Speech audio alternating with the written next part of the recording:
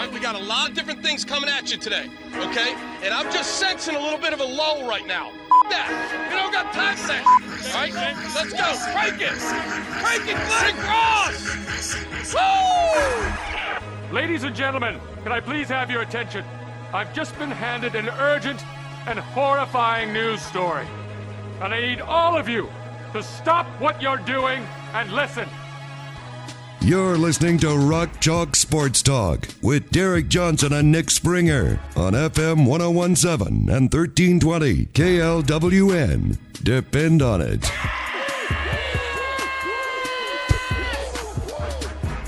Hey, what's happening? Welcome in to another edition of Rock Chalk Sports Talk with Nick Springer. I'm Derek Johnson. We have High School Sports Weekly after the show tonight over at Burgers by Biggs, but we got a fun show first. Brian Haney, the voice of the Jayhawks, will join us in about 20 minutes from right now. John Morris, the voice of the Baylor Bears. So we get both ends of things from the radio side. Going to join us at 4 o'clock. We got plenty of KU football talk, some KU basketball talk, and we got plenty of audio to share for you. Brian Borland, Bill Self, DeJuan Harris, Jalen Wilson, Kevin McCullough. Do those sound like something that might interest you? I thought so. NBA fans, the wait is over. Basketball is back, so tip off the season with DraftKings Sportsbook, an official sports betting partner of the NBA. New customers can make any $5 NBA moneyline bet and get $200 in free bets if your team wins. The Joel Embiid, or not Joel Embiid, the Kevin Durant boost that was on DraftKings last night to plus 100, score 20, it hit. So There we go. Made back the money from the Justin Herbert one. Justin Herbert one, yeah. Kansas, if you've noticed this, so I think it opened at like 8.5, 9 points. It went down to 7.5. It's back up to 9.5. So kind of similar to what happened with the Oklahoma line. Yeah. Does that scare you at all? I don't know. I mean, it sounds like what happens is it opens up at a higher number. Kansas fans all bet it, so it drops a little bit. And then everybody else starts to bet the other way, and it comes back up again. So the lesson is to wait till like Saturday morning. Maybe. Get a better number. Because then you would have won against Oklahoma if you would have got a 10.5. Download the DraftKings Sportsbook app now. Use promo code KLWN. Make any $5 bet this week and get $200 in free bets if your team wins. Only a DraftKings Sportsbook with promo code KLWN. Gambling problem? Getting help is your best bet. Call 800-522-4700. 21 and older, physically present in Kansas. Bonus issued is free bets, one boost per eligible game. Opt-in required. Deposit, parlay, and wagering restrictions apply. Eligibility and terms at sportsbook.draftkings.com/basketball terms. There's some huge news from a sports standpoint. Actual huge news. Yeah. Well, I mean, it's okay. Hold on. It's not really. It doesn't affect us. It's not really huge news. It's like it's news, but it's like a prelude to what could be some huge news in the near future. Yeah, it's not like an official thing, but I think it was late last night. Dennis Dodd of CBS Sports reported that the Big 12 is nearing a media rights deal. And I guess as part of this, like in the article, he's talking to Brett Yormark, and I saw Dennis Dodd at Big 12 Media Days yesterday. Brett Yormark was there as well, so I'm sure that's when he kind of talked to him just yesterday. And he said that it could be near $60 million for the member schools. And he was asked about it. He was like, how is this the case if people were saying you were going to lose, 40%, 50% of your revenue with Texas and Oklahoma leaving. And the quote that he put in there, he said, I'm a good salesman, which just seems like he just does not care. He's just going to do whatever he wants. Dude, I love it. But yeah, also, that sucks, Bob Bowlesby. Turns out you were just wrong. Because he was the one that went to the Texas whatever and said that Big 12 is going to lose 50% of its revenue. All right, so here's the question with this. Does this change your attitudes about a possible move to the Big Ten for KU? No, I don't think it does. Because if it's near $60 million, I think the Big Ten is $60 million or around there, right? Right now it is.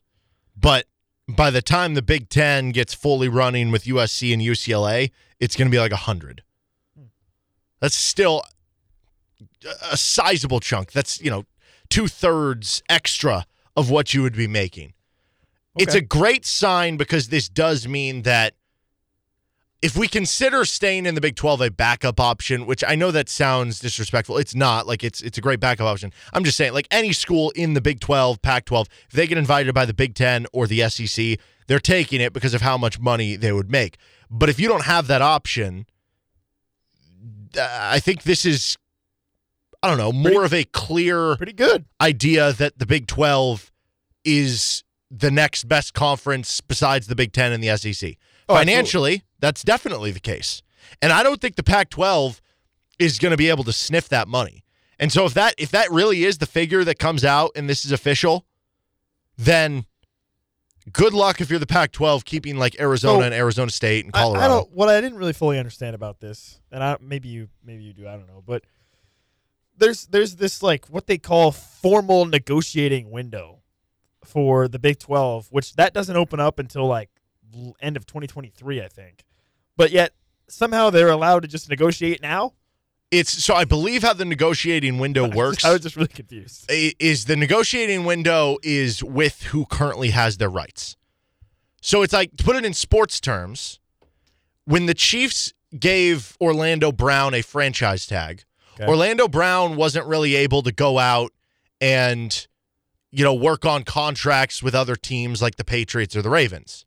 But the Chiefs had the opportunity till a certain deadline, like July, whatever, I don't know, maybe it was in August, to try to give a long-term contract to Orlando Brown. It's essentially like that. So Fox and ESPN, who already have a deal in place with the Big 12, are basically allowed, with the Big 12 as well, to negotiate with each other. And if there is no deal reached or the Big 12 just says, hey, we want to go to the open market, then once that date passes, now they can negotiate with Amazon and Apple and NBC and whoever would be bidding. Don't go to Amazon. No. I'm just saying, like, hypothetically, that's what it means. No, I'm just sorry. So I just had a visceral reaction to the idea. No, of you're having fine. To buy Amazon Prime to watch KU. Well, that basically, this is good news for you then, because if they're just negotiating internally, this sounds like it would stick with ESPN and Fox. So you're good. That would be ideal. I don't want to buy Amazon Prime or Apple TV, whatever Apple TV. Apple TV Plus. I don't even know. Yeah, Apple TV is like $5 a month, so it's not bad now. But I didn't know that. Well, just wait. If they get sports, then it's going to be costing $15-20 a month, something like that. So that is the news. We'll be keeping an eye on it. But yeah, that would be great news for KU, because it means whether you're in the Big 12 or you did get that invite and decided to go to the Big 10 at any point, you're in really good shape as a conference. So KU takes on Baylor on Saturday. You can hear it here on KLWN. Pregame 9:30, kickoff at 11 o'clock. The only goal at this point after losing to Oklahoma, it's just get to 6 wins. Do it any way you can. I think even after the TCU loss, and especially because I think people were really high on TCU, deservedly so. TCU just beats Oklahoma State. They're a top 10 team now and everything. It was still this idea of, hey, if we can beat a down Oklahoma, we're sitting at 6-1. Maybe Jalen Daniels comes back either the week after or for the following game against Oklahoma State. And if you're even 7-1 headed into that game, then we just go 2-2 down the stretch. Like, we're in discussion to make a Big 12 championship, or we go 3-1. I think given that not just you did lose to Oklahoma, but the way that it kind of happened where defensively you got maybe exploited a little bit and ran into some issues, and the offense, though still good, didn't look the same as with Jalen Daniels, the only goal at this point is 6 wins. Toss out the Big 12 championship thoughts from your head. Well, I'm glad you're finally on board with this train, because I have been the conductor of this train for like the past month. Okay? This has been all I've dreamed about, getting to 6 wins. Now, when the KU was 5-0, I was having this thought of, well, crap. The top of the mountain for KU was getting to 6 wins, and now they're going to get that halfway through the season? Now I might need to recalibrate here. But no, all along it's always been to get to 6 wins. And I think there's also a possibility that we have fallen into this trap of there's nobody that's really dominant in the Big 12 this year, which I think kind of lended credibility to the idea that KU could make a Big 12 championship run. Like imagine if Oklahoma was typical Oklahoma, number 2 in the country, they were going to go 12-0. Like, would we be having so much discussions about KU making a Big 12 title run? No, probably not. Probably not. But because it's a year where you're looking at probably, 3 or 4 teams that are going to finish with 8-9 wins, right? And if KU could have somehow, wriggled their way into that group of teams with that number of wins, and if the tiebreakers went the right way, they could have made it in, right? But that seems like it's not going to be the case now with the loss to Oklahoma. So, yes, for me, it's always been about get to 6 wins. Get to 6 wins, get to 6 wins, get a bowl game. You go to a bowl game if you're 6-6. You go to a bowl game if you're 8-4. It doesn't matter. Get to a bowl game. Yeah. And the reason I'm saying this now is that if KU does beat Baylor on Saturday, we're not going to come in here next week and say, oh, they're back into the Big 12 championship race. Now, Probably not. there is an avenue for that conversation to happen again, but I think it comes with beating Baylor and then Oklahoma State. Yes. I think you'd have to be 7-2. Yes. And beat Baylor and Oklahoma State. If you win the next 2 games, we will start having that discussion. Yes. But yeah, right now, the only goal, get to 6 wins, and then from there, it can just be cherry on top. Like, anything extra is great. You know you're in a bowl game and all that stuff. I've had the blinders on all year, man. 6 wins and nothing else. Certainly after the start that they had. And that would be fantastic, right? I mean, I think even the most optimistic KU fans maybe weren't necessarily predicting a bowl game this season, right? I mean, the general consensus was get to 4 wins, and that's going to be a successful season. Mm-hmm. So even the fact that we are sitting here saying, guys, please just get to a bowl game, like that was like that's kind of a crazy thing to think about considering the expectations were coming into the season. So the fact that we're sitting here right now with where KU's at, it's fantastic. It's great. They're in a great position to get that one more win to push them into bowl eligibility. And again, I think after the hot start, that became a conversation. But certainly in the preseason, it was not, it was not even, I would think most realistic KU fans were not anticipating a bowl game this season. So it's great regardless. They just got to get that last win. And I'm very confident that they will. It's interesting, too, because if you would have said before the season, like hypothetically, if this thing does find its way to 5-7 and they don't make a bowl game, it would feel a little bit disappointing because you were right there. And something you brought up kind of at the beginning of the season, you were like, I think you said 4-8. Yeah, you'd rather go 4-8 because you don't want to have the idea of the bowl game was right in front of you. Yes. And so clearly, if you would have said before the season, though, just in terms of the win total of saying they're going to win 5 games, it would be their most in over a decade. Yep. It would be a resounding success and huge progress from last year to this year. And so for that reason, I'm just going to say, like, the season already is a resounding success. Then Absolutely. You add in the fact that you really discovered just how good Jalon Daniels can be, like a Heisman candidate, and you had College Game Day here, and you were ranked at one point, and you snapped that streak of not being ranked. So without a doubt, the season to me is an overwhelming success. Yep. It would just feel like a missed opportunity. It would feel just, I don't know, really unfortunate. It would be such a huge, I don't know. It would just be sad. It would be, yeah. Really sad. Just really, really sad. But it's not going to happen. I don't think. No, but it'd be very easy to excuse as well. Like, that's another part of it. If in a normal year you start 5-0 and you lose the last 7 games, it's not just that you have the context of, well, KU hasn't reached even 5 wins of late. It's also that you had your star quarterback get injured along the way that it can help explain why that actually happened. Yeah, and honestly, the injuries for KU have been pretty brutal the past. I mean, it's not just Jalon. Yeah, you think about it. Daniel Hishaw, Jalon Daniels, and Kobe Bryant were 3 of your most impactful players en route to starting 5-0, or I guess 4-0 then, or 5-0. So to have those guys all 3 go down, Hishaw sounds like he's done for the year. We still don't know about Jalon. We don't really know about Kobe Bryant either. Like that's tough for you to lose your top 3 arguably most impactful players to start your season 5-0. So, yeah, I from that standpoint, it would really be even better if KU got the 6th win because it shows their depth, it shows their resilience as a team, and that they were able to overcome those injuries and get themselves to bowl eligibility. I think I asked this question in the preseason, and I want to ask it again now because now it's less of a hypothetical and it is more of something that actually could happen here. Okay. What would you rather see Kansas get their 6th win on if it was between these two, Texas or Kansas State? Kansas State. I agree with you in a vacuum, but it's just the idea that if you go into the K-State game at 5-6, yeah, that's bad. Yes, that's whereas bad. with the Texas game, at least that would like knock off that pressure headed into last game of the season. Yeah. And then for the K-State game, it could just all be about, let's just try to beat K-State. This isn't about us making a bowl. Absolutely. I mean, again, the KU game for K-State, it's their Super Bowl. Yeah. It's the only game they care about. And if KU's 5-6, they're just going to care even more because then they're going to be like, oh, we can stop KU from going to a bowl. Oh, like that would just be. Yeah. And no, because it is really tough because I would take Texas. Losing to K-State to finish 5-7 would just be maybe the worst day of my life. You've lived a pretty sheltered life then. That's good. No, I think I would choose Texas because, like I said, there would be something nice about going into that game with just a free mind and just saying, this isn't about anything. Like, Either way, we're going to a bowl game. Yep. Maybe it slightly changes us going from like the Armed Forces Bowl to the... It doesn't matter. Whatever, right? Well, if we go to the Armed Forces Bowl, we can't eat Cheez-Its.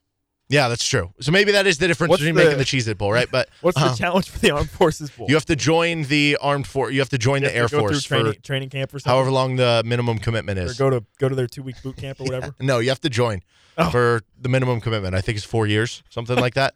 Well, I wouldn't even survive boot camp. I don't think. Well, actually, since I wear glasses, I don't think I would qualify because I'm blind. What if Captain America was kind of this scrawny dude, but he had heart, he had courage. What if they see that in you and they're like, we have this secret formula, we're gonna get you jacked up, 5'9", 135 pound. They're like, we're gonna give you this formula, you're gonna come out of here 6'3", 245 pounds. If he loses his glasses, he's a danger to society. I'm just saying, he can't see. Don't know what the government's cooking up under there. All right. This is Rock Chalk Sports Talk. That's about as good of a way as we can finish as ever. Yeah, no kidding. Brian Haney, the voice of the Jayhawks, is going to join us on the other side. This is Rock Chalk Sports Talk on KLWN. Depend on it.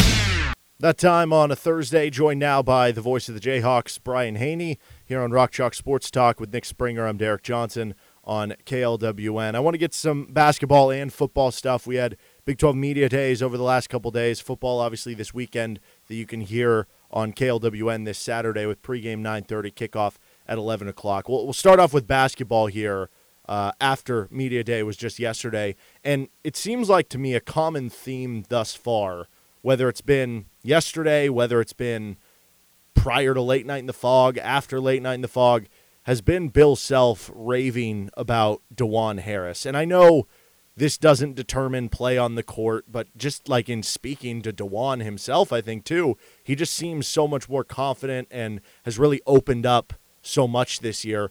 Self says he's one of the best players in the conference, and I think that's kind of a fun discussion to get into of what you think that looks like, because he could be one of the best players in the conference, but maybe he's not even averaging double figures. So what do you think that would look like if that is the case? Like, are we talking like Aaron Miles 2.0?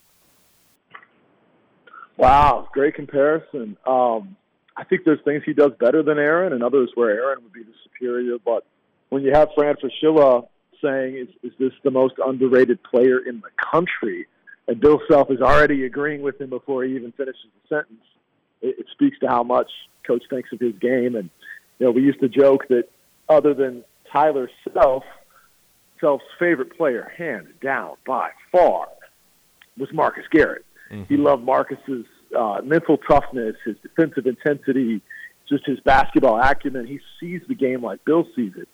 And I think we're nearing, we're not on the same street yet, but we're nearing the vicinity in the same neighborhood of Self's love and affinity for Marcus Garrett that he now has appreciation for one DeJuan Harris. And that'll only continue to get bigger over the course of time as he gets a chance to be around him more and more. And some of that stems from all that DeJuan has overcome in life just to be here.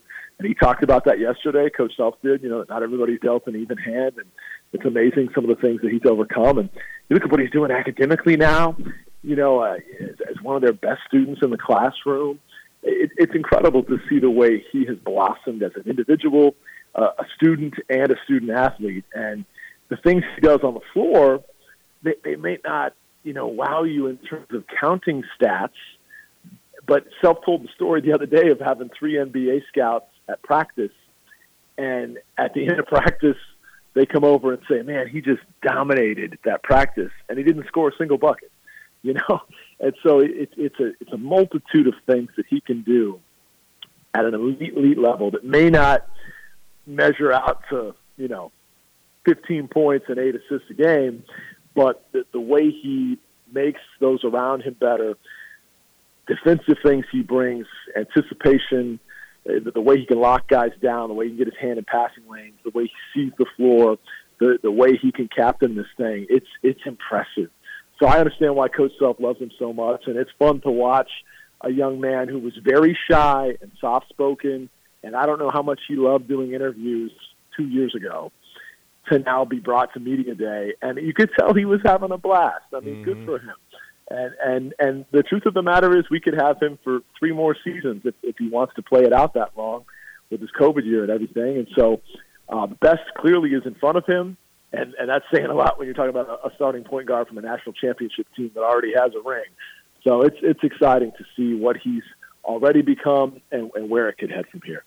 I don't know if you've thought about this. We tossed it around a few times in the offseason when there wasn't as much going on and just briefly kind of poked around at it. But if, DeJuan finishes his career and, like you said, he could have 3 more years, right?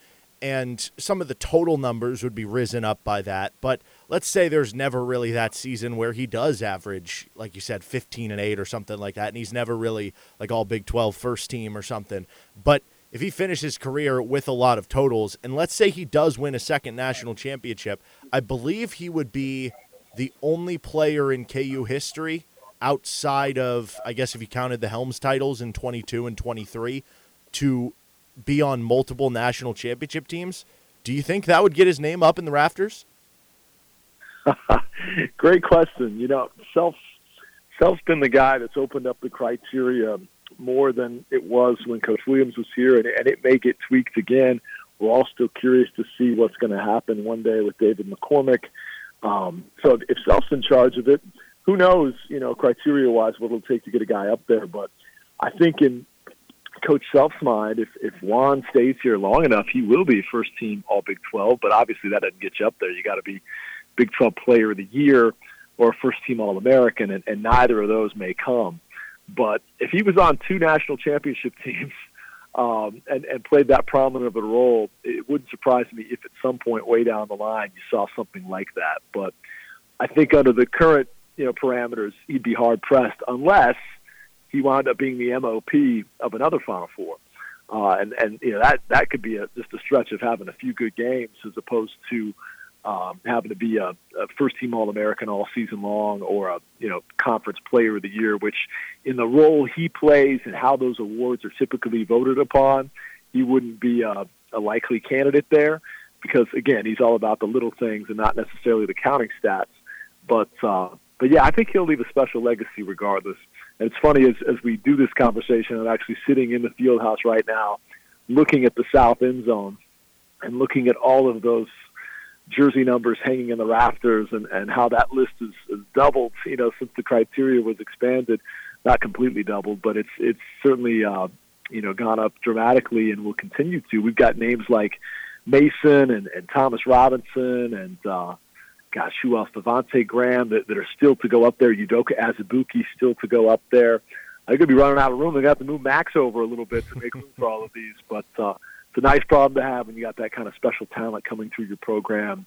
What is seemingly, once every 3 or 4 years, a guy of that caliber. Yeah, I just think it's interesting because presumably if he is here for 6 years, he might break the record for most total wins. And if you got a second title, again, among every other player in KU basketball history, he would be the only one with 2 NCAA titles, and that would be wild. So yeah. I don't know. I just think it'd be an interesting conversation. Real quickly, though, how do you feel about it with the COVID year effect on stats? Like, I love Mitch Lightfoot as much as anybody, but I won't think of him as the winningest Jayhawk of all time if he had 6 years to accrue stats and other guys had 4. You know what I mean? So I think I've never been one to have asterisks next to home run stats and stuff like that in other sports.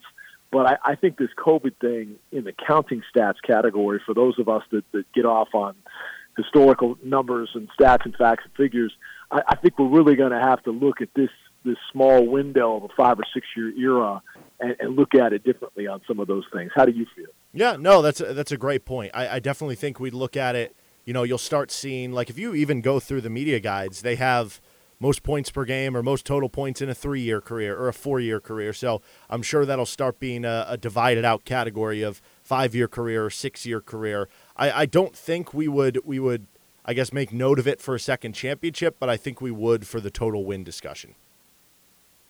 Baylor football's got a guy on their team that's in his 7th year. He's on the Chris Farley plan. So it's why, Jalen Coleman-Lands obviously had a historically long career as well. But, yeah, I think as we start to talk about winningest ever or most of this or most of that, at some point we have to look at the number of seasons they were given in the same way that for decades we looked at those 3-year players like the Bud Stallworths that weren't allowed to play as freshmen and just had to get their cumulative totals as sophomore, juniors, and seniors, we gave them more credit because they weren't finishing as high on the counting stats list because they weren't given the chance. So I think it kind of works the opposite way, but it needs to have equal consideration for some of these guys that wind up with 6 seasons of counting stats. Well, Kate, let's move over to that football field with Baylor and their seventh-year player. Again, you can hear the game at 9:30 pregame, kickoff at 11 o'clock on KLWN, KLWN.com, and over at our sister station with 105.9 KISS. The series has not really gone well for KU of late. There have been a lot of lopsided scores. If we just go back to last year, the final score was obviously that way too, 45-7. But Kansas was only down 7 at halftime. It was 14-7 before things kind of snowballed. I would like to think that this version of Kansas would just be in better shape if that happened again, though, right? Because you just have so much more depth than you had last season. They're just a better team overall. What do you kind of make of those past struggles for KU in this series? Do you make anything of all for this meeting in Waco? Well, I just think historically there have been some buzzsaws we've run into down there where that program was up and rolling and like a juggernaut, had all kinds of NFL talents, and they were just so much deeper, bigger, faster, stronger that we just weren't in a position to compete. And so to come down there this year and feel like we are on an even playing field, or at least very close to it, shows, A, how far Lance Leipold has brought this program in a very short amount of time, but also, B, that, Baylor, who had 5 preseason All-Americans and was number 9 in the country before their loss at BYU, that they've come back to earth a little bit. And that's not to downplay them at all. I still think they have one of the best coaches in the league, the reigning league coach of the year, and they've got great scheme offensively and defensively. But as we've learned this year in the Big 12, nobody is otherworldly. Nobody is just on a plane all by themselves. So I think that, Kansas has come a long ways. And I'll tell you, kind of a behind the curtain story on my first year as voice of the Jayhawks. I remember going down there, and we were down 42-0 at the half. 42-0, okay? And I remember the wise words of my broadcast mentor, Tom Hedrick, who said, "The game can be bad, but you can't be. The game can be bad, but you can't be." And what he meant by that was, if you're announcing a game, and the game is a dog game. I mean, you're getting your teeth kicked in. There's nothing compelling about back and forth action. The score's already, the outcome's been decided. It's just a matter of by how many, right? And the tendency, especially for younger announcers, this was advice he gave his students back in their college days. The tendency is to kind of slouch back in your chair, and you lose your same zest and enthusiasm and energy, and you're just kind of playing out the strings. And we were in Waco that day, and we were down 6 touchdowns, and it was halftime. And I remember calling David Lawrence and Josh Klingler together, who was our sideline guy at the time. He now does great work for the Chiefs on the sidelines. And we kind of had a huddle up, and we said, okay, the game can be bad, but we can't be. What's our angle in the second half? Josh, we've got 26 kids on the roster from the state of Texas, and that parent section is over there in 224. There's about 80 people wearing blue. I want you to go up there and spotlight some parents. David, let's look at the road ahead, next week's game. Who can we spotlight that maybe is trending up, that might carry some of that confidence over to next week? And we came up with all these storylines, and it was to make the final 2 hours of radio palatable, listenable, whatever you want to put on it, because we were getting drilled. All right? And I tell you all that to say that, isn't it great? We show up to the ballpark now, we show up to the stadium, and we feel like every day, regardless of venue or opponent, Kansas has a chance to win. We're not having to come up with storylines or filler or content to make sure folks aren't tuning out. The game does it itself. And guys, that was not that long ago.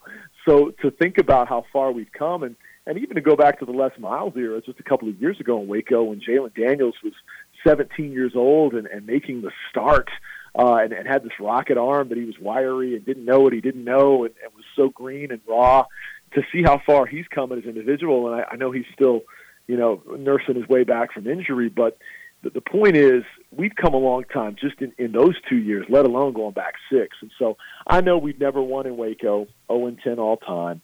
I know they've won 12 in a row in the series, and I know most of them have not been close. but I got a feeling this one will be. And I think that if Jason Bean can play a cleaner game than he did last time, and if this defense can do a better job on first and second down so that you're not giving them third and short. That's how you give up 16 to 20 on third down. They had third and manageable or third and short more times than not. We got to be better on first and second down. If we can do that, we can absolutely be in this game late. And Kansas can absolutely beat Baylor in Waco for the first time ever and snap this awful skid. And I promise you, I won't be having a come to whoever meeting at halftime saying, okay, what are we going to talk about in the third quarter? Because this game is tough. The game itself will be plenty to talk about. And I'm just so grateful that that's what we can look forward to week in and week out here in 2022. Yeah, and exactly what you said. I've noticed it in my questions because I'm no longer asking people, what can KU do to keep it competitive or to cover the spread? It's now, what can KU to win the game? Because you seriously feel like every week you, like you said, have a chance to do just that. So I'll ask you that question. What about this matchup sticks out for KU that you think they can or they need to perform well in to have a positive result and get a win on Saturday? Well, I think that's a couple of things. There were two head injuries we were looking at from Baylor playing on a Thursday night a week ago at West Virginia, and Blake Shapen was one of them. He got back to practice midweek. He's going to play, it looks like. The quote from Miranda was, he's back with us. So I guess that's not, we don't have NFL injury projections with questionables and that kind of thing, but it's looking like he's trending in the right direction. Their number 2 running back suffered a head injury in the same quarter. He's likely not going to play. But their number 1 running back is a true freshman that's second in the country in freshman rushing touchdowns and 4th in the country in rushing yards by freshmen. He's been fantastic. And they just had a prolific, next-level receiving game last week from a senior that hadn't done anything like that his whole career. But Gavin Holmes went nuclear last week with 210 yards and a touchdown, numbers they hadn't seen since K.D. Cannon back in 2016, if you remember that name. So they've got some weapons. I think Ben Sims is a pro at tight end. And Shapen will be back throwing to all these guys. And before he got hurt last week, he had 294 yards in the first half alone. So with a Kansas secondary that's walking a little bit wounded right now, they're going to have to step up. And hopefully the Kansas pass rush with more of Lonnie Phelps this week than what we saw last week can get to Shapen a little bit and not allow him too much time to sit back there and pick apart the Kansas secondary that will be playing a little bit shorthanded. Offensively, I think you have to play complementary football with your defense and do a better job of staying on the field longer, to make sure your defense isn't as gassed. And obviously, they're not going to run 100 plays like Oklahoma did, and hopefully it won't be quite the same temperature and conditions that it was, because I think our guys got gassed and worn down. But if we can sustain longer drives, get more out of the ground attack, I think that Sevion Morrison is ready for a big week. Clearly, Devin Neal is still our guy. Especially with Daniel Highshaw down. It's Devin as RB1 for sure. But I think Sevion, just in the buzz I'm hearing around the program, he's ready to kind of take that next level jump, hopefully. And by next level, I mean moving up the depth chart. So hopefully, we'll see a nice steady diet of those two and a little bit of Kai Thomas sprinkled in as well. But all of that is going to make life easier on Jason Bean. And then Bean himself, he just has to stay away from those 1 or 2 throws a half that gets him into trouble. Because otherwise, he could do some really nice things, both with deep ball passes and on the run. So I'm encouraged, but I think we got a great shot, and the game will be good. Not what it has been in the past. Let's go back to that previous story. This will be a great game.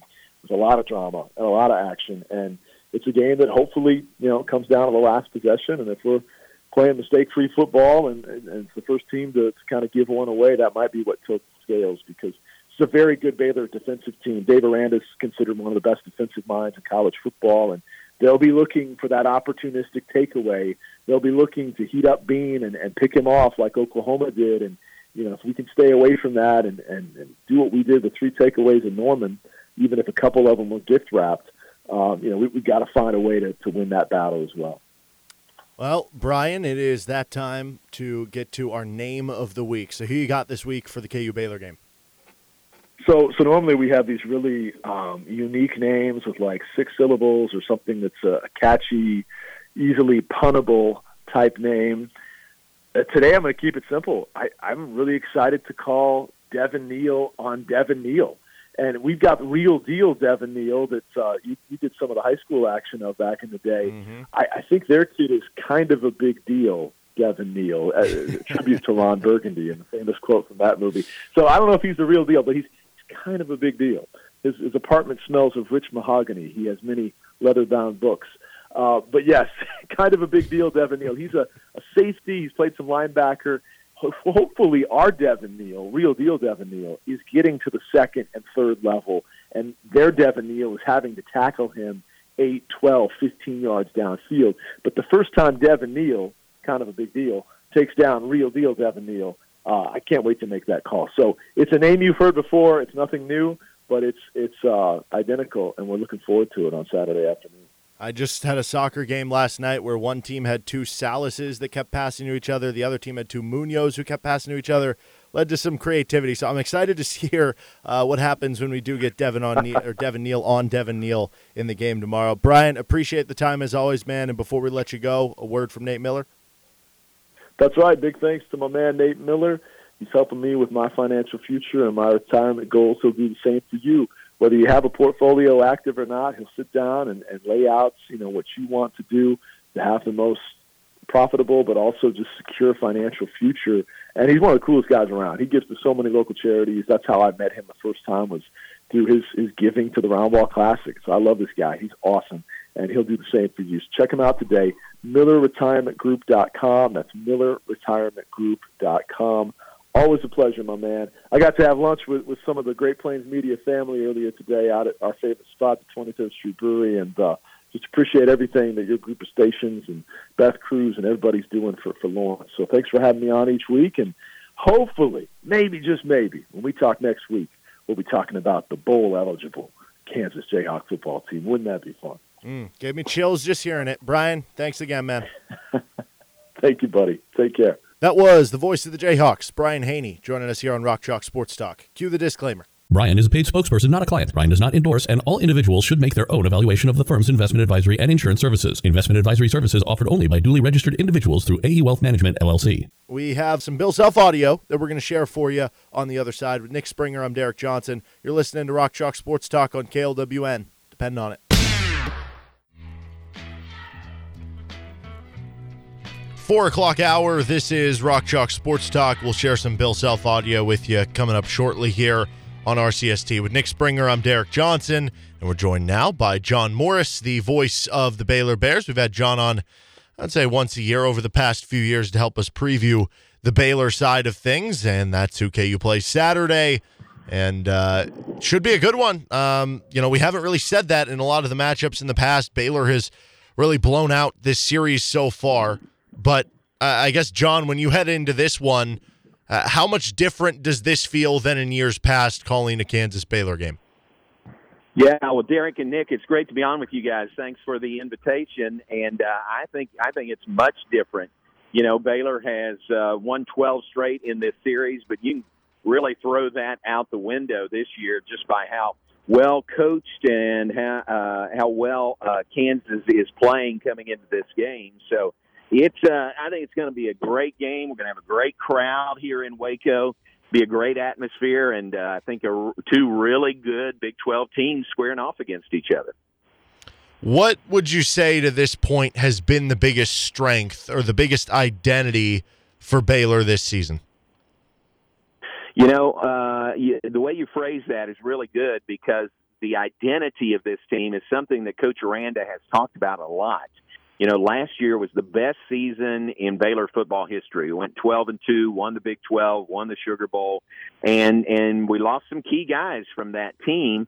And so this year's team had to establish their own identity.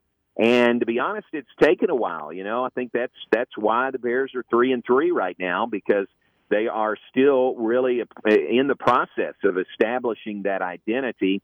I know what they want to be. I know what they'd like their identity to be. They'd like to be a team that plays really good defense and is solid on special teams and runs this wide zone offense very effectively. But on occasion they have done all of those. But on occasion, they've come up short in all of those areas also. So that's how you get to 3-3 at the midpoint of the season.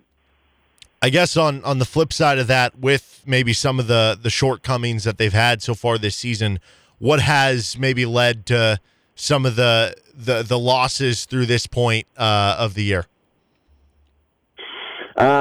Special teams, really the last couple of games have been lacking for Baylor. Lost to Oklahoma State here in Waco 2.5 weeks ago, and gave up a 98-yard kickoff return for a touchdown, and then another kickoff return for 50 yards that set up a short field for Oklahoma State. So, special teams in that game were really, really lacking. And then against West Virginia, had an extra point kick blocked and returned for a 2-point defensive PAT. Basically the difference in the game right there is Baylor lost by 3 to West Virginia. There have been some shortcomings in that area in special teams. Defense, for the most part, has been pretty good, but, there's some areas with a young secondary where they've given up some yards there. And then offensively, like the West Virginia game, as an example, the offense, find no fault in them. 590 yards of offense, scored 40 points, but lost the game 43-40. So, again, each of those areas in certain games, certain situations have cost the Bears. When you think of Dave Aranda, you certainly think of that defensive side of the ball, and obviously lost a lot from last season into this season. When I look at that front, they've got some guys that can really stop the run, but maybe haven't had as much of the pass rush there. How much has there been from Dave Aranda trying to dial up blitzes and bring pressures on that end versus just kind of trying to hope that some of those front guys can win on their own? Right. I think you pegged it exactly right. Those guys, and they would tell you the same thing, they should be better at putting pressure on the quarterback. We had everybody back in the defensive front and added a transfer from Tulsa, Jackson Player, who's originally from Waco. So, those guys were really, really good last year, and they have been good at times this year, but just not consistent, and really haven't put as much pressure on the quarterback as you'd like, without help in blitzes. So certain situations, and Ron Roberts is the defensive coordinator, and he's the one who calls those. Certain times he dials it up at the right time to get some help with blitzing. But we all really think that the front on its own should provide more pressure on the quarterback and should be, really dominant up there against any offensive line they go against. And they just haven't been yet. So, again, it's a work in progress. We're halfway through the season, and certainly these guys, will have more opportunities starting with this Saturday against Kansas to show that they can do better there. Certainly the status of Blake Shapen will be interesting for this weekend. It sounded like he got back at practice. I know the KU coaches have said that they're expecting that he plays, and I don't know if that's just, you want to prepare for whatever's in front of you. Is the talk around Waco that they expect him to play, or is that something that feels like it's just going to be a game-time decision? Well, I'll tell you this. I asked Coach Aranda that exact question on the coaches show last night, and he said, sort of matter-of-factly, he said, no, Blake's back at practice. And he kind of left it at that. So read into that what you want. So having him back at practice to me means he has cleared the concussion protocols that he needs to be back out there. Otherwise, he'd be on the sidelines. He'd be somewhere else besides out there practicing. So I would think he would play this week. I don't know that definitively. Kyron Drones is our backup quarterback, and he really did well when he came in for Blake when Blake went out against West Virginia Thursday a week ago tonight. I thought Kyron did really well. He threw one interception trying to just avoid a sack, but other than that, he ran the offense and seemed very much under control running the offense. So we've got two good quarterbacks, and, man, these days you got to have two, don't you? I mean, look at Kansas. Look at just about every team in the Big 12 has had to go to a second quarterback, sometimes a third quarterback over the course of the season. Yeah, John, speaking of the Kansas quarterback situation, obviously KU with their backup Jason Bean, but he's not new to the Baylor defense. They saw him a season ago. Do you think there's much for them to take away from that game, coming into this game, facing Jason Bean for a second time? Yeah, I think there is because we saw him a year ago, but Coach Aranda again said he's better than he was last year. He's got more a grasp of the offense and just runs the offense better. So he is different from when we saw the Jayhawks last year and Jason was the quarterback. So factor that in, but we have seen him and our defense has seen him and they've got tape on him, against Baylor. So I think that is a plus that we've seen him and he's not somebody brand new that you really haven't seen that much of.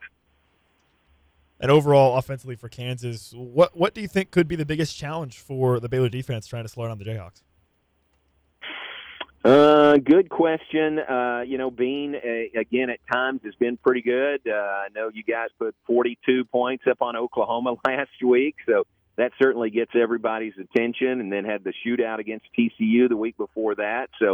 So many offensive weapons, I think, is really the key. And Devin Neal at running back, he's very impressive to me, what I've seen from Devin Neal. So so many weapons and, again, well coached and a good plan going into the game. To me, those are the main concerns with Kansas offensively.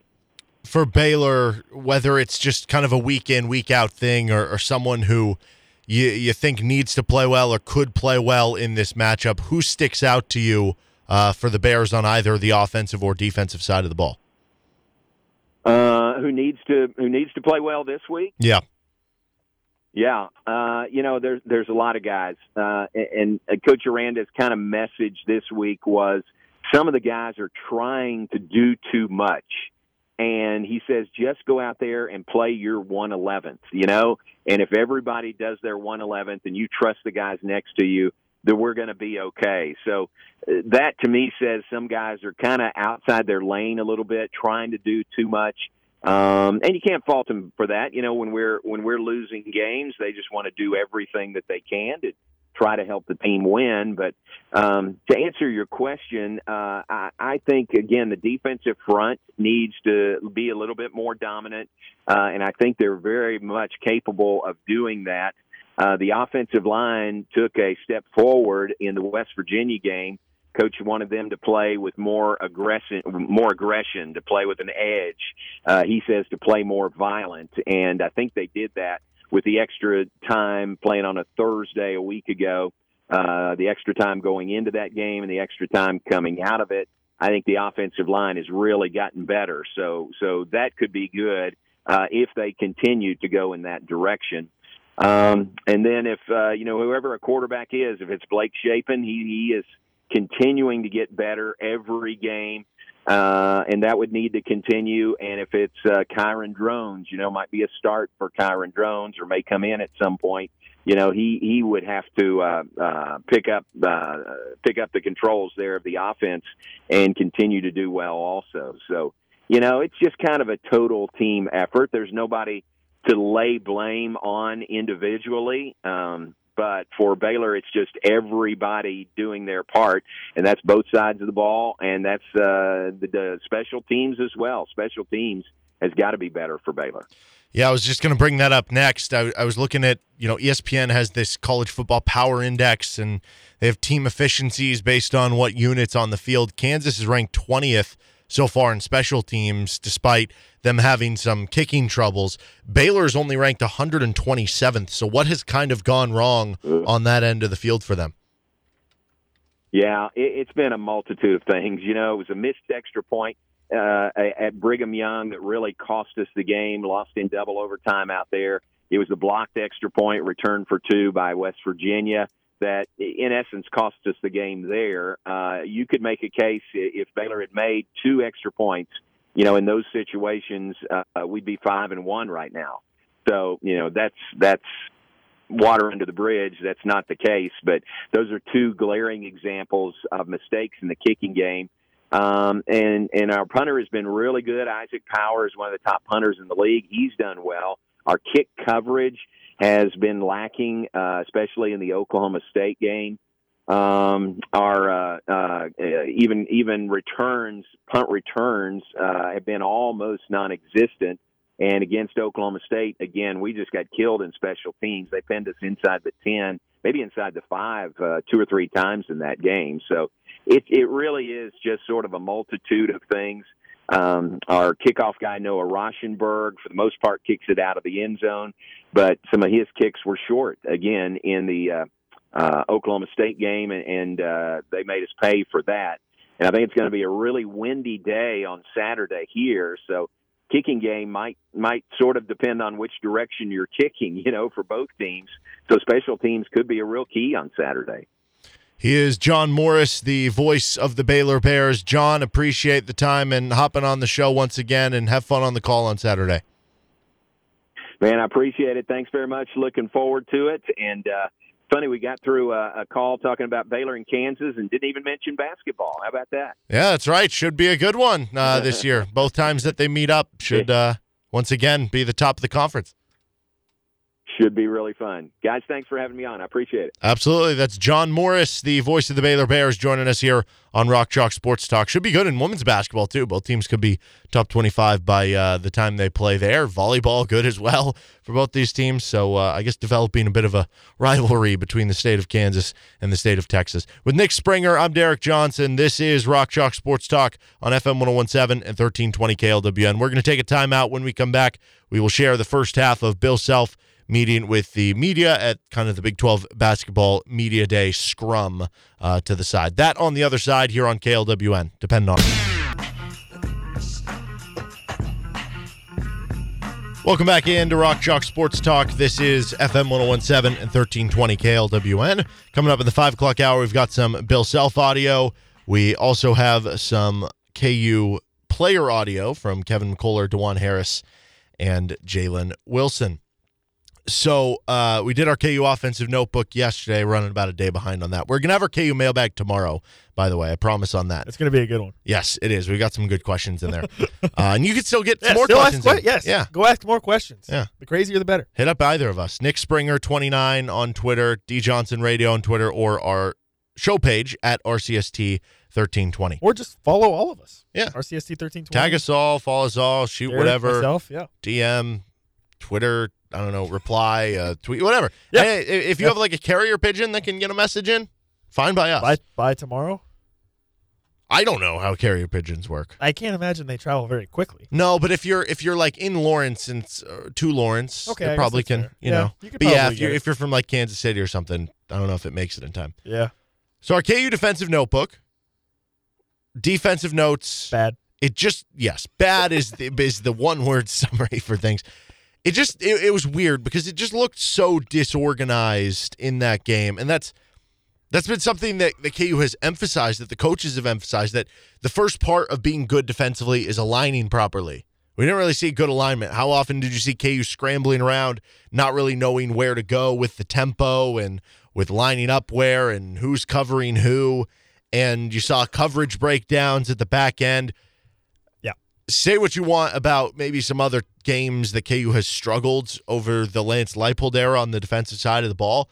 We haven't really seen it look like that, where it was just kind of a mess on that end. The emphasis it's been for most of the season has been on simplifying the defense, just playing fast, playing loose, keeping it simple, making tackles. And that just, if that was the game plan, it just didn't work against Oklahoma, right? And now, on one hand, you could argue, well, Oklahoma got their quarterback back. He looked sharp. They've got some really talented guys.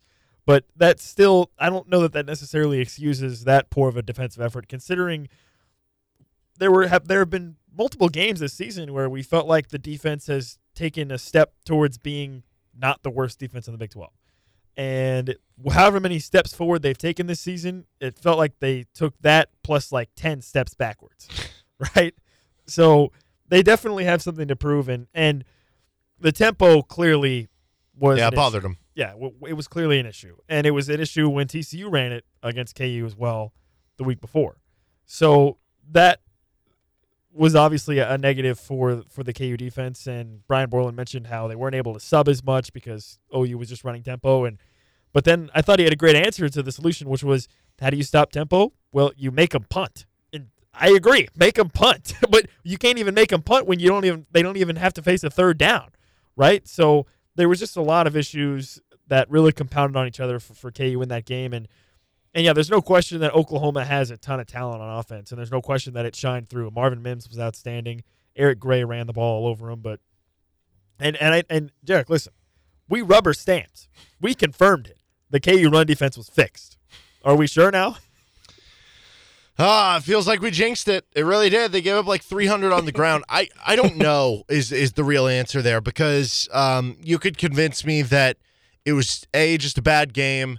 B, again, you have the alignment issues with the tempo and everything. C, because of the fact that you were giving up so much in the air and just getting gashed there, whether it was on double moves, deep passes, or if it was just giving up cushion to guys, that you had to put more defensive backs out there. You had to put less emphasis on stopping the run, and then they just ran all over you.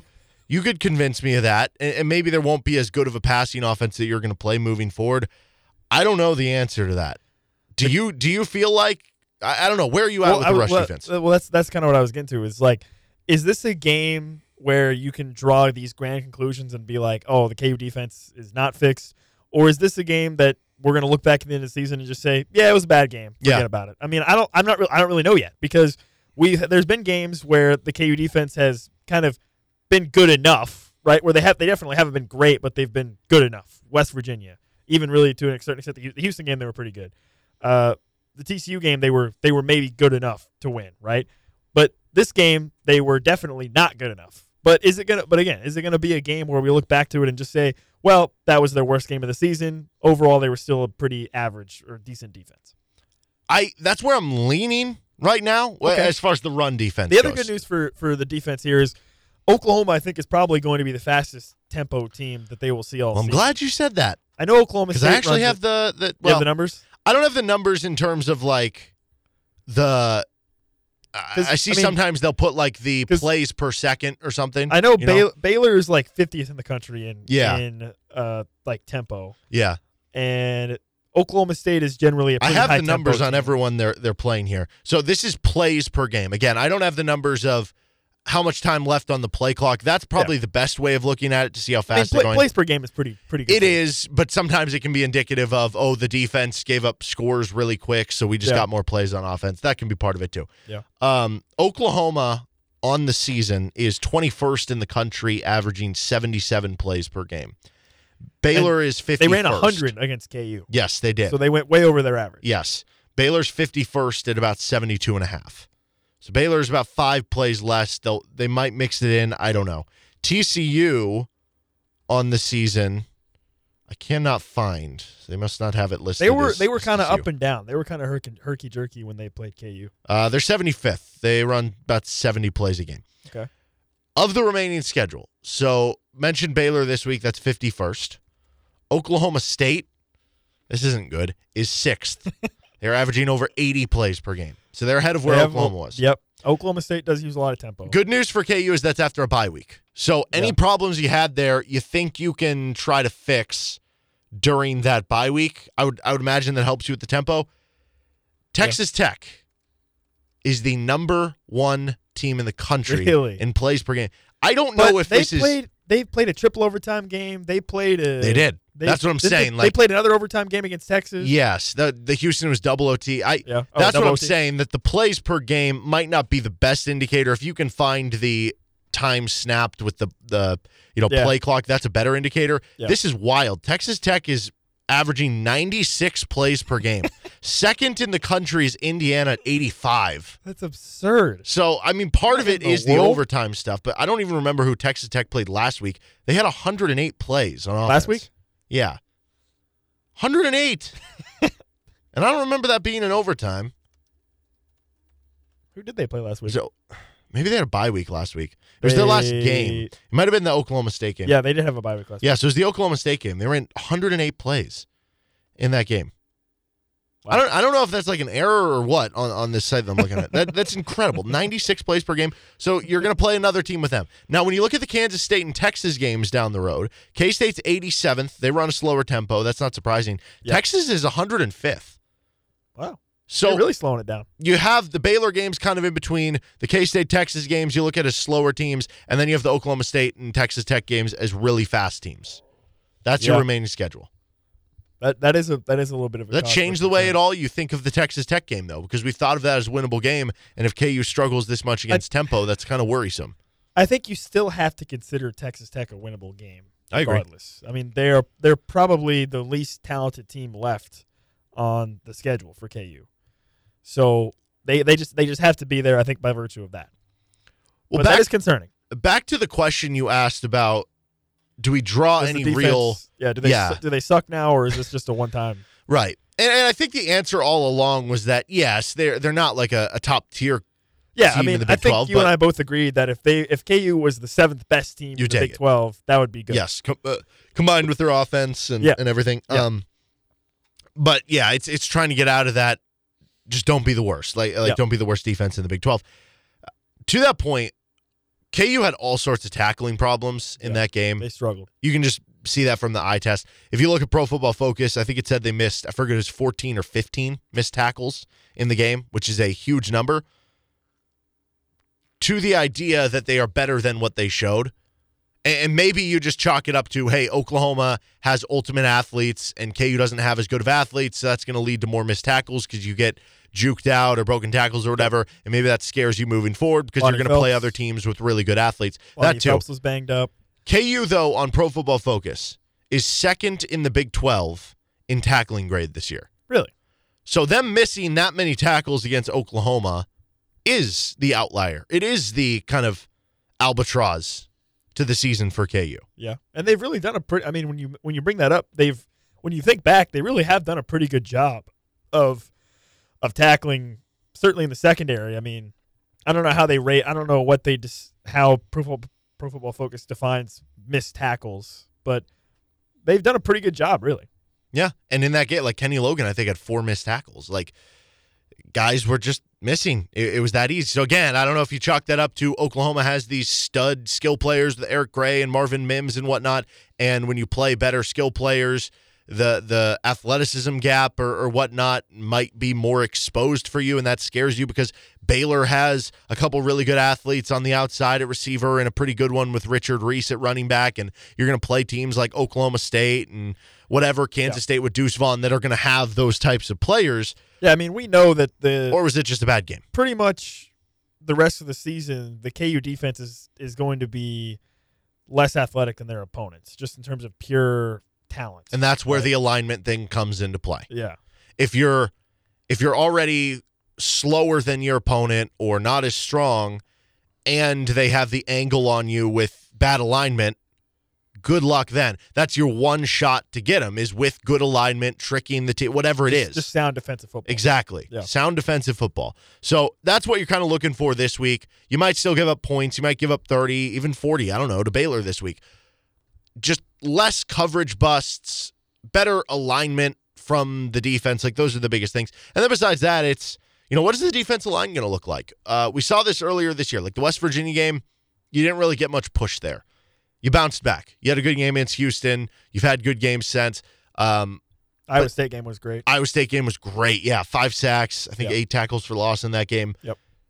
It was a little bit down against Oklahoma. So again, do you chalk that up to the competition? OU has a really talented physical offensive line that even by Pro Football Focus was like top 20 in pass blocking and run blocking grade, I think, coming into the game. So it's not like that was an area that they had been struggling in along with some of their other areas. You can also chalk it up to the tempo. I mean, tempo is going to slow down your pass rush for sure. And especially because Oklahoma was basically not letting KU sub. Yeah. And that to me is probably the biggest strength of KU's D-line. Yeah, it's the depth. It's their depth and rotation and what they're able to do with that. So the tempo, takes that away. Plus, Lonnie Phelps was playing banged up. We think he's going to be fine for Baylor. We're not 100% sure, though. So, yeah, I think you could maybe chalk those up and maybe wash that one out for the D-line if they bounce back. Now, if they string together another couple bad games here against Baylor and Oklahoma State, then you start to become more concerned. Yes. And I guess my point is that we have seen some ups and downs game to game from this unit that I am expecting them to get it together. I do think the fact, too, that Lonnie Phelps did have that injury, only played 15 snaps. That was probably as big of a reason as anything. Because now if you're combining the idea that KU's depth advantage is gone to where, the longer a game goes on, they're bringing in second and third strings, or even when the starters are in, they're just going to be more well-rested. And because of that, it's going to equalize things against the opposing offensive line.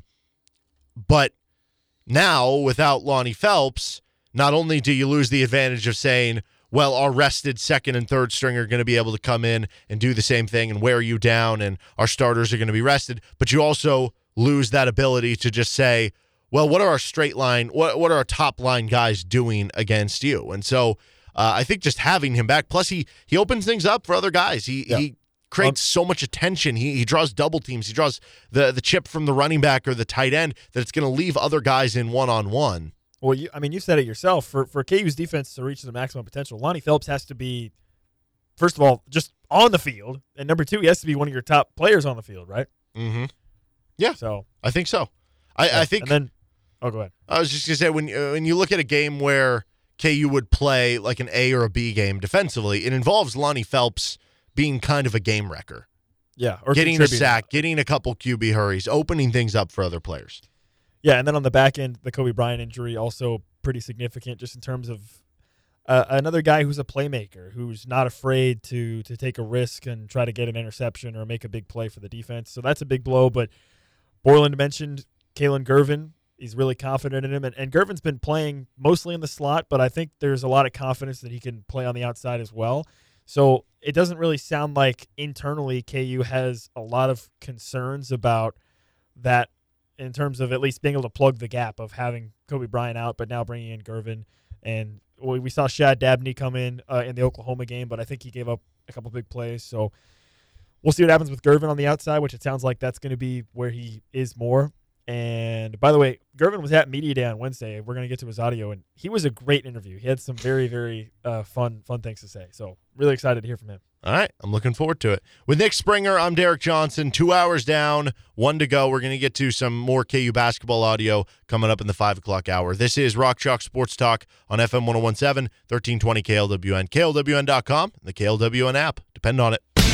You're listening to Rock Chalk Sports Talk, programming notes for the week. Tonight we've got High School Sports Weekly at Burgers by Biggs from 6 to 7 o'clock. But stop by Burgers by Biggs whenever, whether it's stopping by for the show. We've got Free State Volleyball and Tennis on tonight's show, or just have a bite to eat. Tell them KLWN or RCST sent you.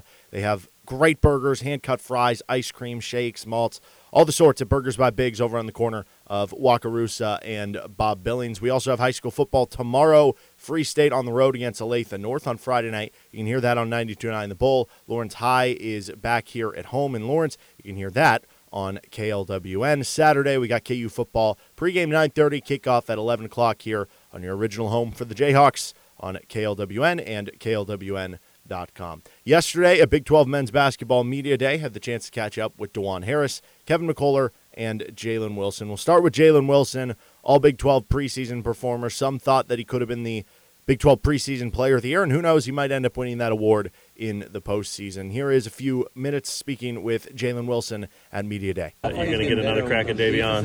Yeah, different man. place. Yeah, man. Different place. What's that like? And you know, it gets talked about every time you guys match up. But I love it, man. We've been playing basketball with and against each other since second grade now, man. So to see how God works and he went somewhere else and now he's right back, like it's crazy, man. It's going to be fun. Try to get him here?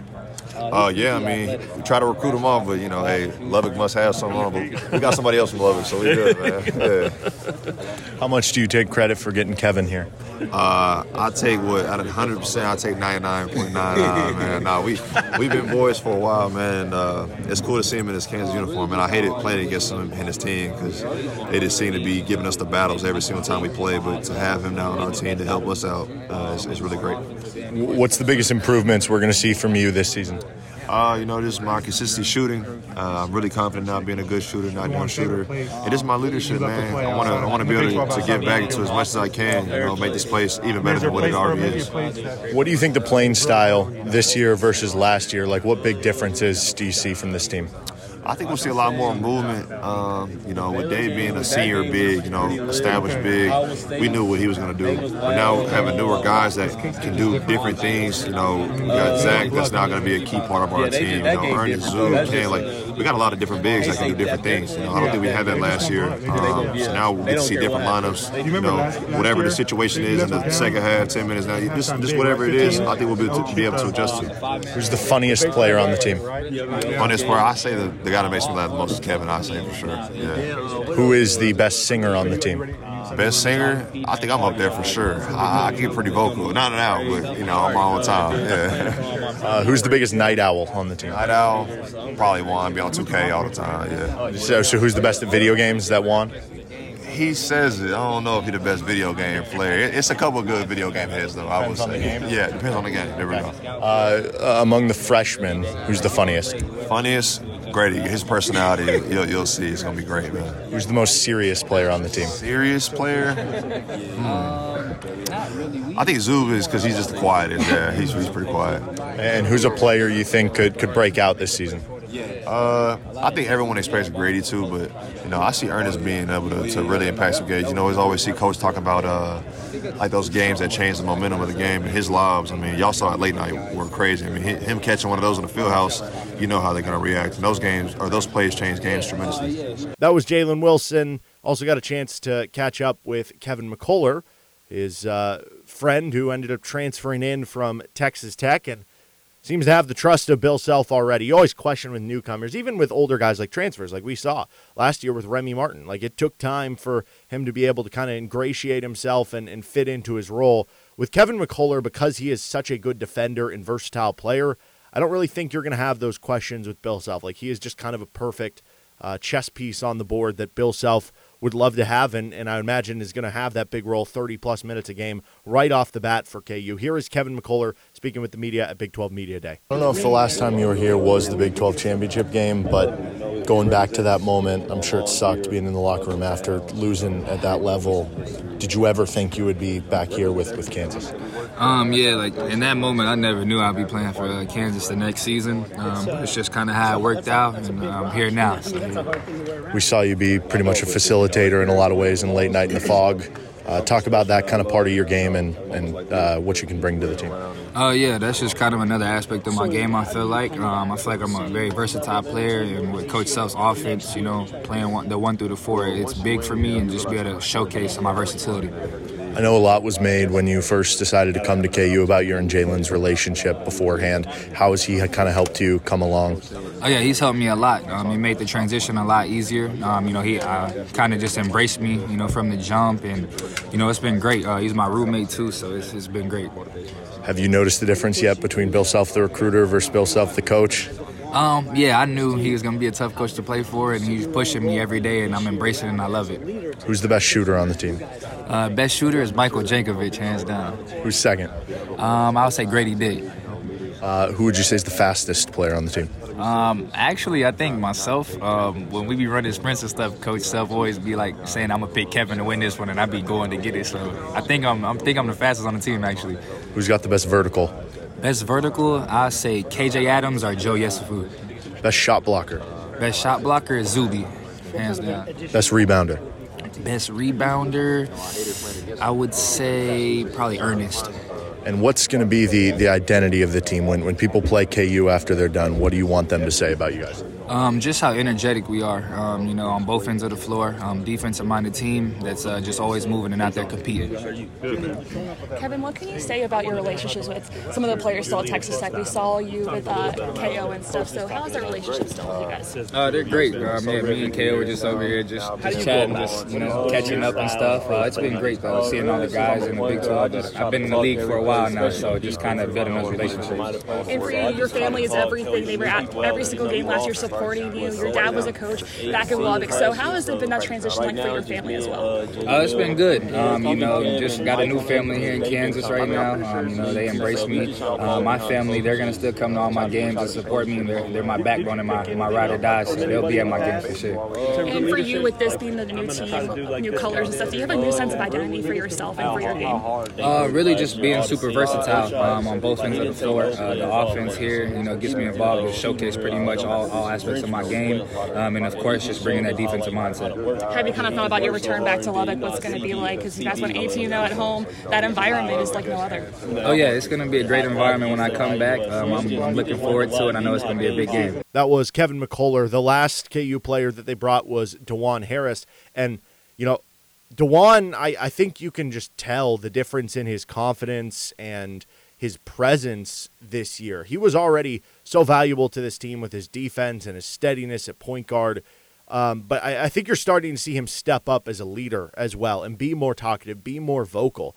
You know, in past years, and this happens with a lot of guys. I mean, you have a guy who's coming in who's maybe an 18 or 19-year-old, and, you know, they're not used to the microphones in front of their face and speaking with the media. And that doesn't necessarily indicate if a player is going to be good or bad. But you just see guys grow in speaking with the media a lot of times as their career gets on. They just get more comfortable with it. It's kind of a growing up process. They mature and they get better at that stuff. And that's always cool to watch from just a human development, I guess, side of things. And DeJuan was always more of a quiet kid. And you think, too, like, DeJuan's not one of those players who was, you know, all over the Nike EYBL or whatever circuit that's just constantly, you know, this 5-star being interviewed every stop he goes about what college are you going to take, and you get kind of conditioned to coach speak and all this different stuff along the way. Like, he was a more under-recruited kid. So he was a little quieter with the media and everything over the past couple of years.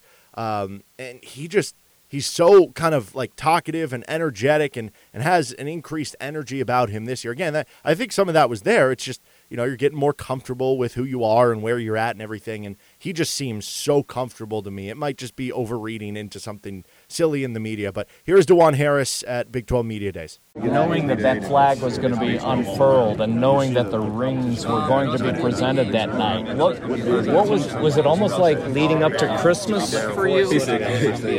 I couldn't wait to get that ring. Like, me and my teammate Bobby Pettiford, we waited 30 minutes after late night to get our rings because we wanted to get them and they weren't trying to give us our rings.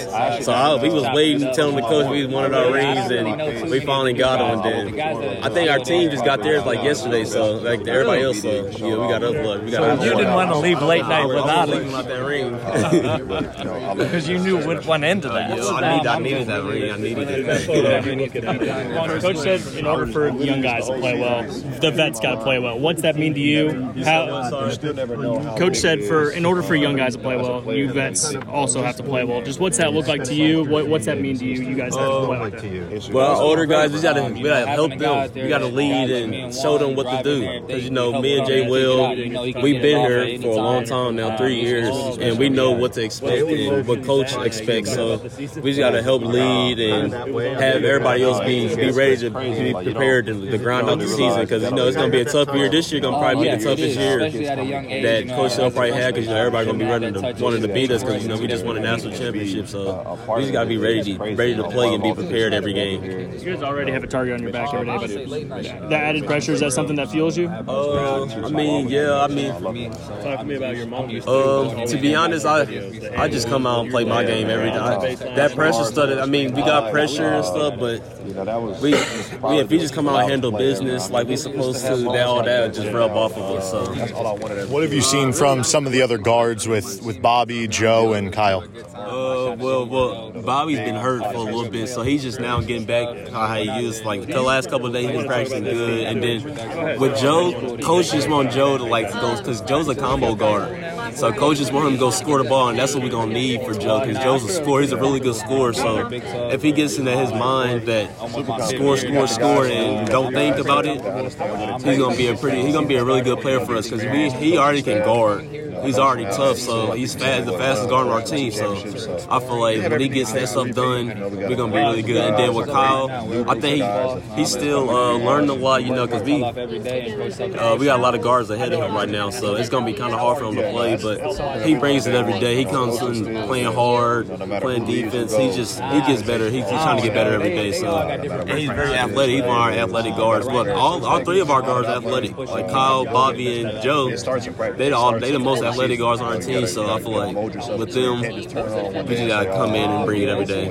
And with playing like two of those guards together, do you feel comfortable doing that? How much of that do you think we're going to see from you guys? Yeah, really, because Joe. I mean, how I pick up the ball like throughout the court. I pick up the ball, but with Joe, I think he can give me some rest, and with him picking up the ball, because he's a great on-ball pressure too. He's 5'9", 200 pounds, so he's big. So but that's rubbing off me. I can play the passing lanes even more, because that's all I like to do. And then with Bobby, he's a pretty good defender too. So we just gotta keep getting better every day.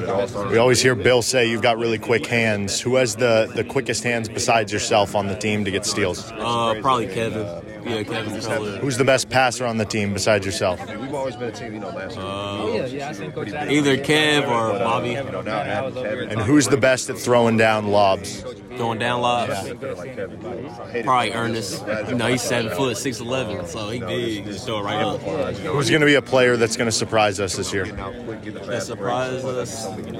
I'll say. He just said himself. You've known him. I can say probably. He said, "Yeah, I'll call myself Joe." He doesn't mind. I can see Joe. I can see Joe doing that. That was DeJuan Harris, really excited the season he's going to have. And every time Bill Self gets asked about him or talks about him, he really lights up. He is the ultimate, I think, Bill Self guy headed into this season. Like, there's probably going to be, we always have every year, there might be a player or two who walks into the Bill Self doghouse. Whatever the opposite of that would be, like, that's where DeJuan Harris is. He's in the Bill Self, I don't know, the penthouse. Is that the opposite of the doghouse, I guess?